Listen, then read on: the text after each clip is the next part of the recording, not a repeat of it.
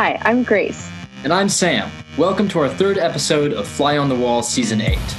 Before we begin, don't forget to follow us on social media. We are at Fly on the Wall Pod on Instagram, Facebook, and Twitter.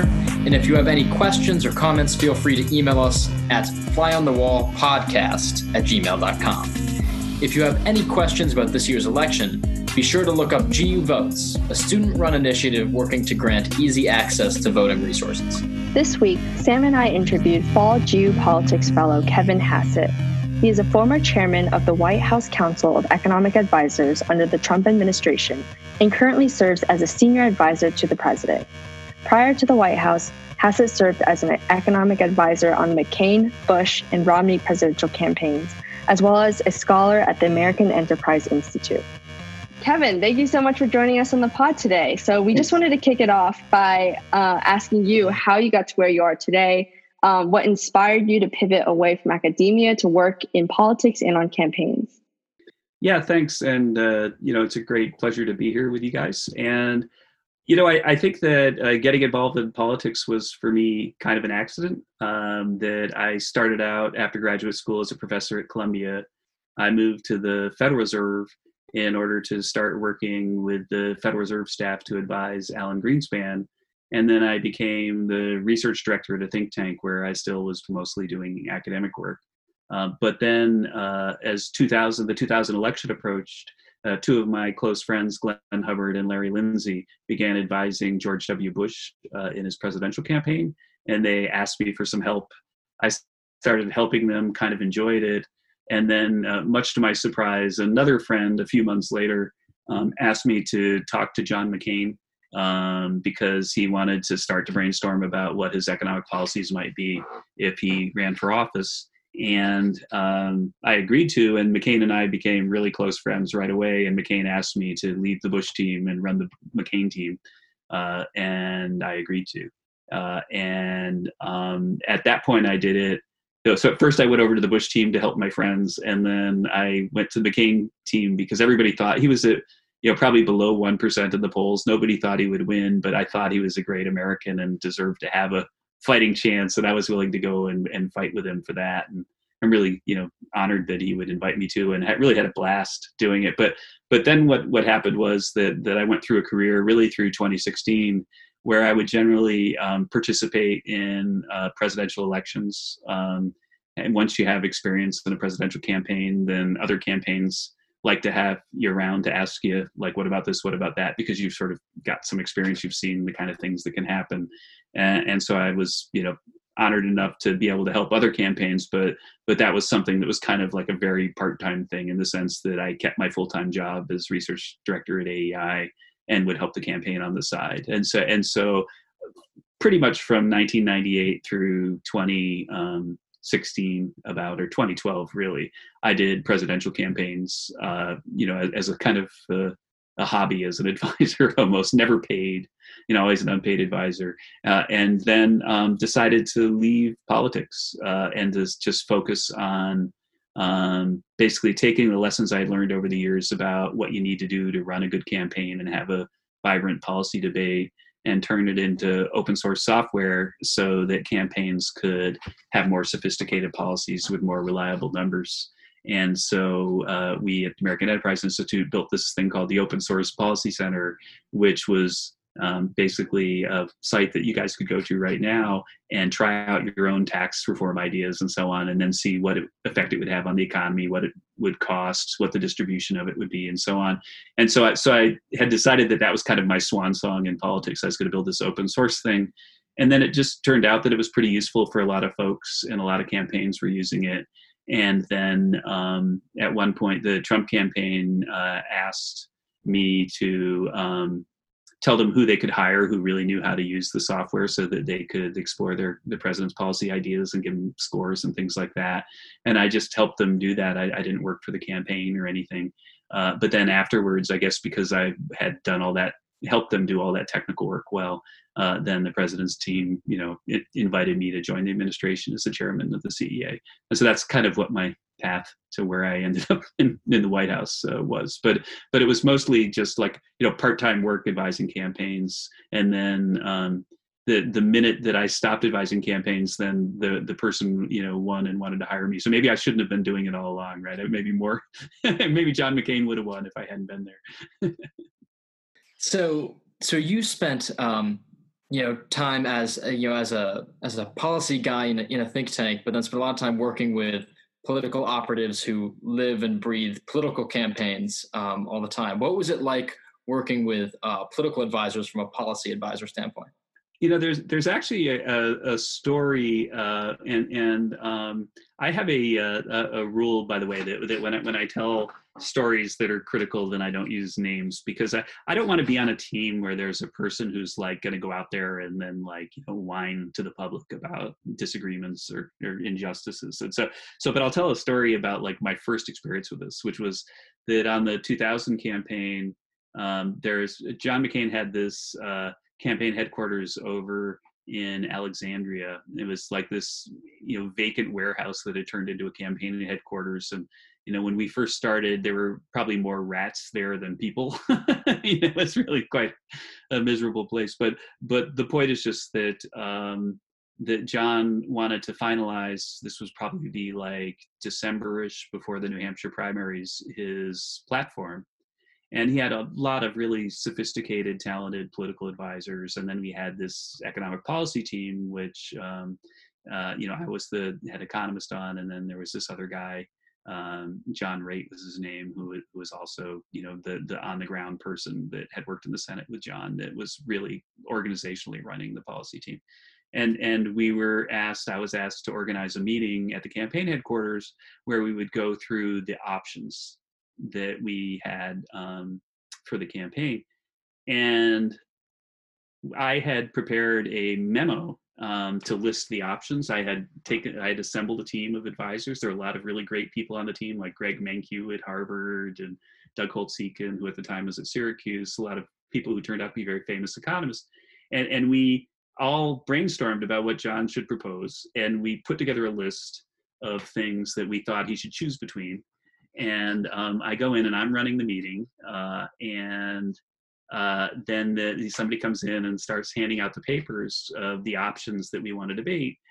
And there were, the things that we had said were on the list, but then there were almost as many things, below what we had said that no one had ever talked to me about, that were stuck in there by the political types that had maybe polled 5 people and they thought it, or in a focus group, this works well or something like that. And the proposals, the things that were added, there were a lot of things that were kind of nonsensical, or certainly not anything that an economist would want to try to propose or defend.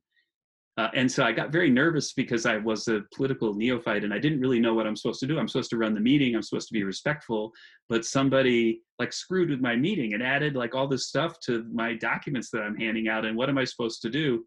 And so I wasn't really sure how I was going to handle it, but I just started the meeting. And then I started to say, so we're here to meet about, our policy proposals. We've got a sheet in front of us that has them all, and we're going to go through them one by one. And then John interrupted me. He says, wait a minute here. I want to, make one thing kind of clear here, because I want to use our time efficiently, that I'm looking at your list, and everything below this point right here, it's bullshit. Sorry, it's a direct quote. It's bullshit. I don't want to talk about this stuff. I'm not the kind of guy that's going to propose stuff like that. And so I didn't have to do anything. I did and then we talked about the other things, and he adopted a bunch of the things, and I think he was pretty happy that he did it. I thought he had a great platform. And I didn't have to have a conflict with the sort of politicals that, managed, that somehow, ambushed me with, changing my list. Well, anyway, this is the funny end of the story, is that maybe the next day, maybe the day after, the Wall Street Journal ran a story about the McCain campaign. And in the story, they said, McCain is really dissatisfied and upset with ineffective economic advisor Kevin Hassett, who had to be taken out to the woodshed by McCain for being so ineffective, or something about like that. And the story was completely false. but had clearly been planted by one of the political guys who was, angry about what had happened in the meeting. And so that was my baptism in like the sort of the space between academics and policy and politics. I think that's also a really great example of something you do really well, which is you spent a lot of time on camera at press briefings for an economist. How do you communicate economics and policies to people in an engaging way, especially from the administration? I think that again, I'm not sure that I would be effective in any way in training anyone to do television. I think that because way before it probably was appropriate given my place in my career trajectory, I was on TV helping Senator McCain in part because all the senior people that normally might advise a candidate were on the Bush team already, and everybody thought McCain wouldn't win, and so no one wanted to work for him, and so he had to have this schmuck guy who was in 2000. I mean, I was 38, so that's pretty young to be the main guy. So in any case, I think that part of TV is just that like anything else, if you do it a lot, then you get used to it, and you're the big risk is obviously that you'll get kind of nervous and not be yourself. But once you've done it a lot, then you can sort of be yourself. But what I've always tried to do is what I'm doing right now, which is just be myself and be, responsive, authentic, don't have talking points, but, genuinely as an economist, try to answer the questions truthfully in a way that folks can understand. And the good thing about economics as opposed to physics or a lot of other things is that most of economics is incredibly intuitive and really easy to explain. From like in the White House, if you're saying, hey, 250,000 people who were unemployed a month ago got jobs last month. It's not the most complicated of concepts that there are people who didn't have a job who have a job. Or hey, prices have gone up a lot, and so that's going to reduce demand because things are more expensive and people don't like to buy things if they cost too much. It's a pretty obvious point. So I think that most of the time economics is pretty easy to explain. But one of the problems I think that the sort of bad communicators in economics have is that Jeremy Bentham has a wonderful essay called, I believe I've got the title right, On Argument. And I encourage everyone to go read it because it's short and it's wonderful. Because everybody who's listening to this podcast or everybody who goes to Georgetown presumably enjoys arguing. And so seeing a great philosopher write about arguing and argument, it's pretty stimulating. But in any case, the thing that really stuck with me about his essay on argument is that he talked about sort of like good arguments, good ways to argue, and bad ways to argue. And the sort of lowest form of argument Bentham identified is something that he called appeal to authority. And so an argument of appeal to authority is to basically just say, well, science says this is the right answer. Or, my friend Glenn Hubbard, he's a brilliant economist. And so I'm just picking a friend here so that it's not a nasty point. Glenn Hubbard says that, it's the GDP is going to go up. And so therefore GDP has to go up. Right. And so that form of an argument is very commonly used by economists. And I think it's very unsatisfying for viewers. And there are a lot of economists that you've noticed that just generally professors as a whole across all disciplines tend to have opinions of themselves that are above perhaps the opinions of their contribution to society that the rest of us have. But there's a lot of overconfidence in the professoriate. And so economics professors that have that problem, they employ a form of argument that's worse, that's below that ever envisioned by Bentham. He said appeal to authority is the lowest form of argument, but their form of argument is appeal to authority, but the authority is themselves. And so that their attitude is, well, since I say this is true, then like, who are you? I've got a Nobel Prize.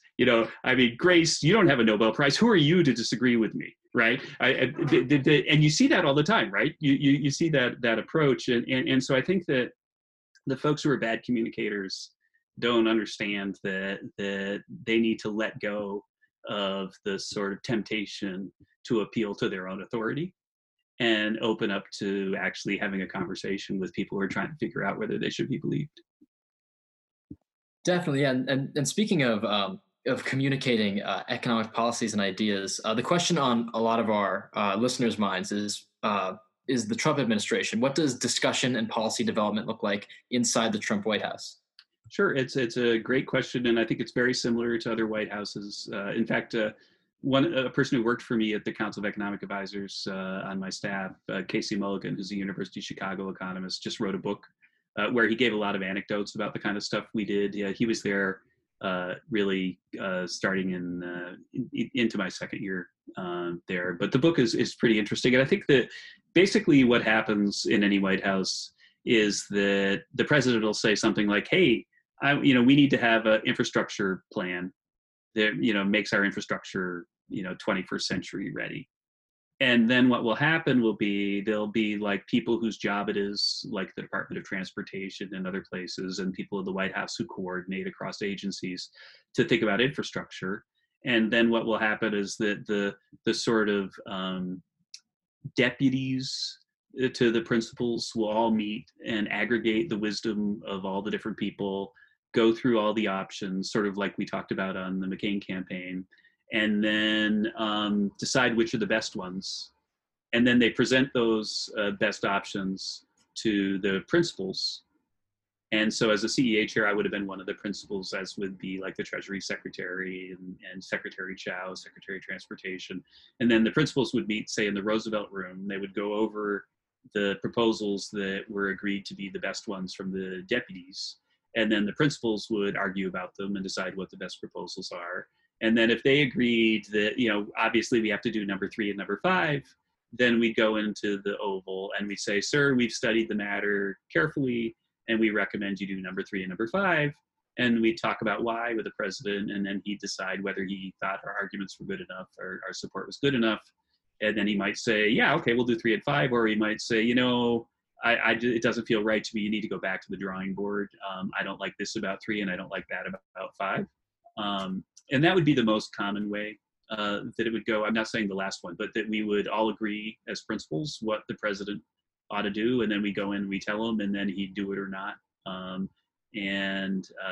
haven't really tried to recollect the proportion, but I think that there were a lot more do's than nots. But the other thing that would happen would be that in the principals meeting, that there'd be sort of, disagreement, and that the disagreement would be perhaps strident. I've seen a lot of swearing, when people were really emotional about things they care a lot about. And then at that point, what the chiefs of staff, and I was there for 4 of them actually, would do is they would say, "Okay, well, the principals haven't come to agreement." So then you go to the Oval and you say, "Mr. President, we've studied the thing you asked us to study, and we've sort of divided up into 2 camps. There's, say, the Hassett camp and then the Navarro camp." That would be something that was pretty common in trade. And then you say, "So I'd like the Hassett camp and the Navarro camp to present you with their arguments."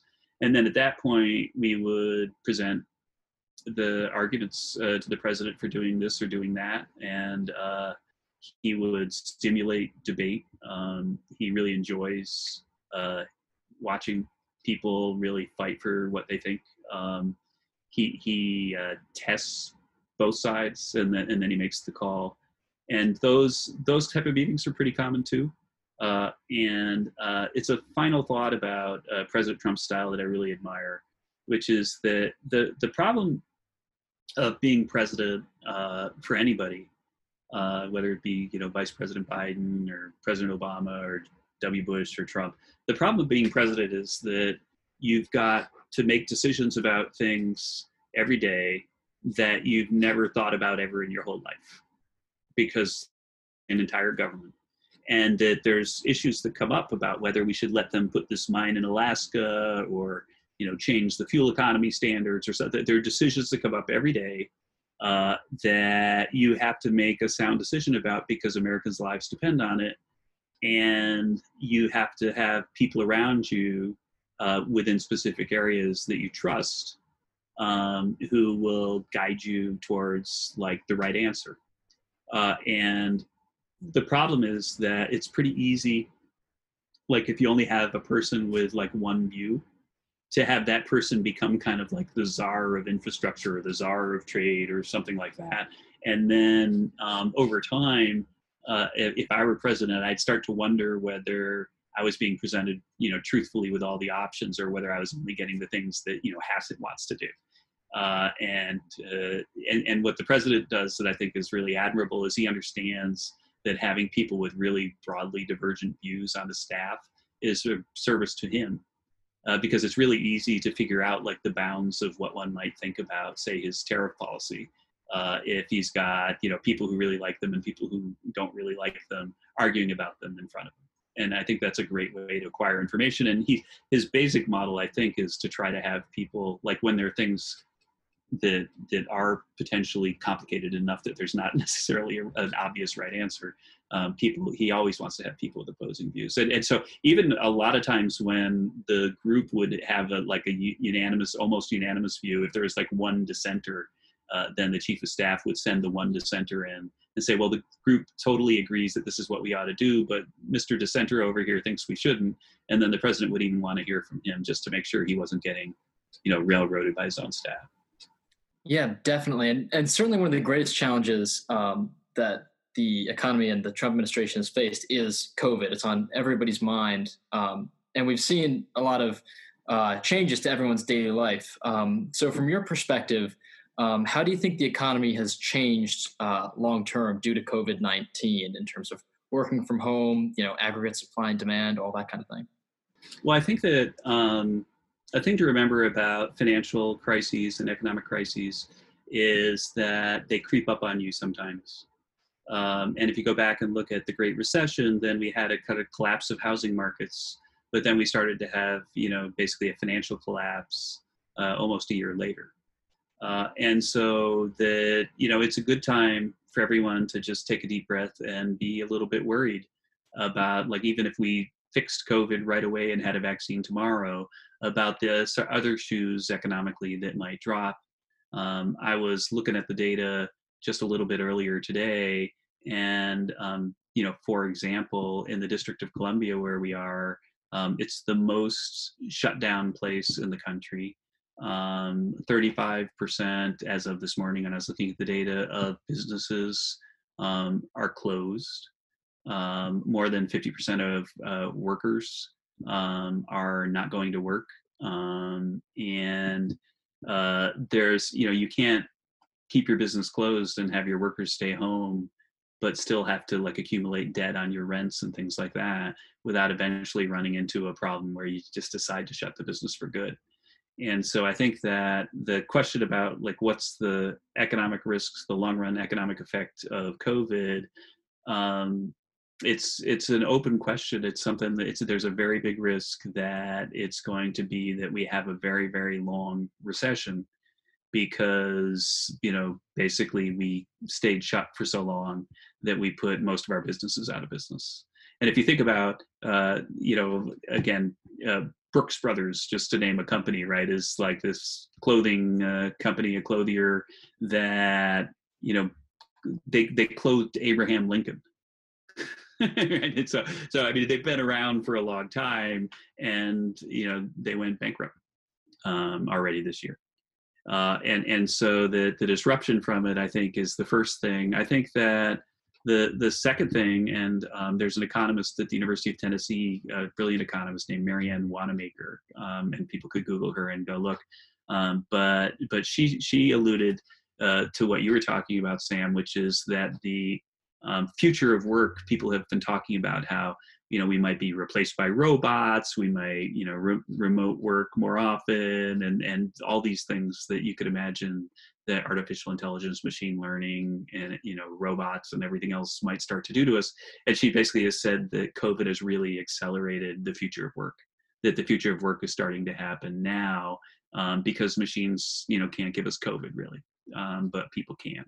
And so I think that is something that, let's just say that we dodge a bullet, we get firms open up again, we get a vaccine soon enough so we can go back to normal really fast, then I think that future of work effect is something that we're going to really have to focus on. But for me as an economist right now, the thing I'm nervous about is that we've had this sustained shutdown, and I really, really worry that the wave of bankruptcies that might follow from it is going to be unlike anything we've ever seen. Yeah, for sure. So kind of as a follow-up to that, what in your opinion will it take to really get our economy back to those pre-COVID levels? First of all, surprisingly, that there are a heck of a lot of states that are already back to where they were a year ago, and in terms of looking at their credit card spending in the state and things like that. And so there has been a surprisingly rapid recovery. And of course, the places that have done that have balanced the people of those states, the governors of that state, have decided to balance the risks of the increased spread of COVID with the sort of risks of a massive wave of bankruptcies, because you're so cautious that you just keep everybody locked up and shut down. So if you do open up more, then you will have more cases. DC has very, very few cases, but that their metro ridership right now is, I think last I checked, 4% of what it was last year. That the number of commuters coming in and going to work here through all forms of transportation is about 10% of what it was last year. And so I think my view is that DC hasn't really balanced those risks particularly cleverly at all. And there's other factors too, like schools being closed. The European countries have kept their schools open because they think having kids go to school every day is very important for their development, and the risk of losing a year of schooling is significant enough that it balances out against the risks of increased spread of the disease. We've not, for the most part in the U.S., made that call. And a recent paper by a Stanford economist suggests that because of the lost year of education, that the kids who have been locked out of school, basically pre-college, so they're looking at elementaries and high school students, will have a lower lifetime income of about 3% because of the reduction in human capital. And so anyway, so that the COVID, to finish, I think that the COVID problem is both an economic one and a health one, and that if COVID were something, as the health experts told us last February and March, that was going to go away by the summer, then shutting down and then opening up was the right call. But if COVID's something that's basically going to linger for a long time, then you have to think about how you can try to keep your society going while minimizing the risks and protecting the people who are most at risk. And I think that we're at that latter stage now in most states in the country.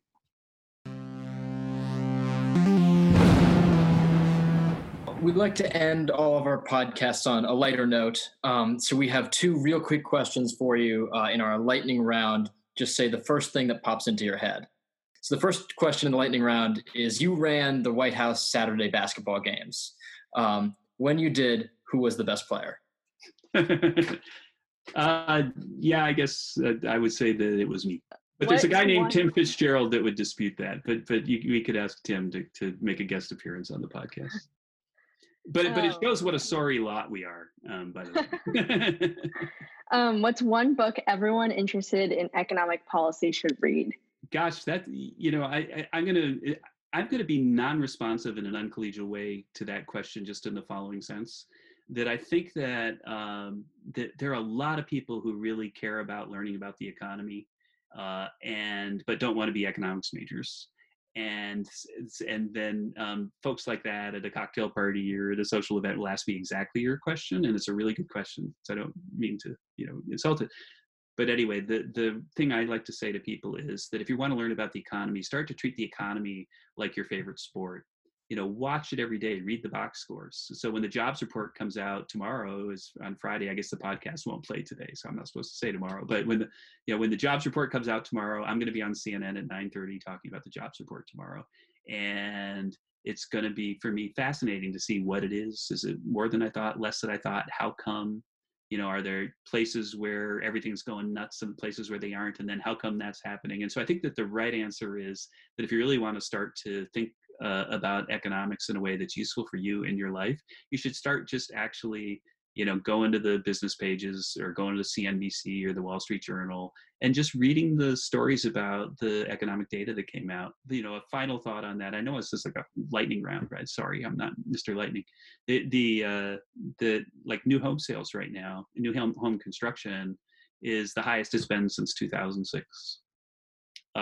And that's kind of interesting, right? Given what we've been going through. And then just for yourselves, after you hang up from this podcast, noodle about why it is that precisely now housing construction is the highest that it's been since 2006. And then as soon as you start doing that noodling, you're becoming an economist. That's awesome. Well, thank you so much for that great advice and everything you've shared with us today. That's a wrap on our end. So thank you so much for talking to us. Yeah, thank you. It's great. It's great to do this podcast. So great. Have a good one. Thank you for listening to this week's episode. And if you want to hear more from Kevin Hassett, be sure to sign up for his discussion group, Economic Theory and Policy in the Real World, Mondays, 2 o'clock to 3:30 Eastern Time. And don't forget to follow us on Instagram, Facebook, and Twitter at Fly on the Wall Pod, or shoot us a message at flyonthewallpodcast@gmail.com. See you next Sunday.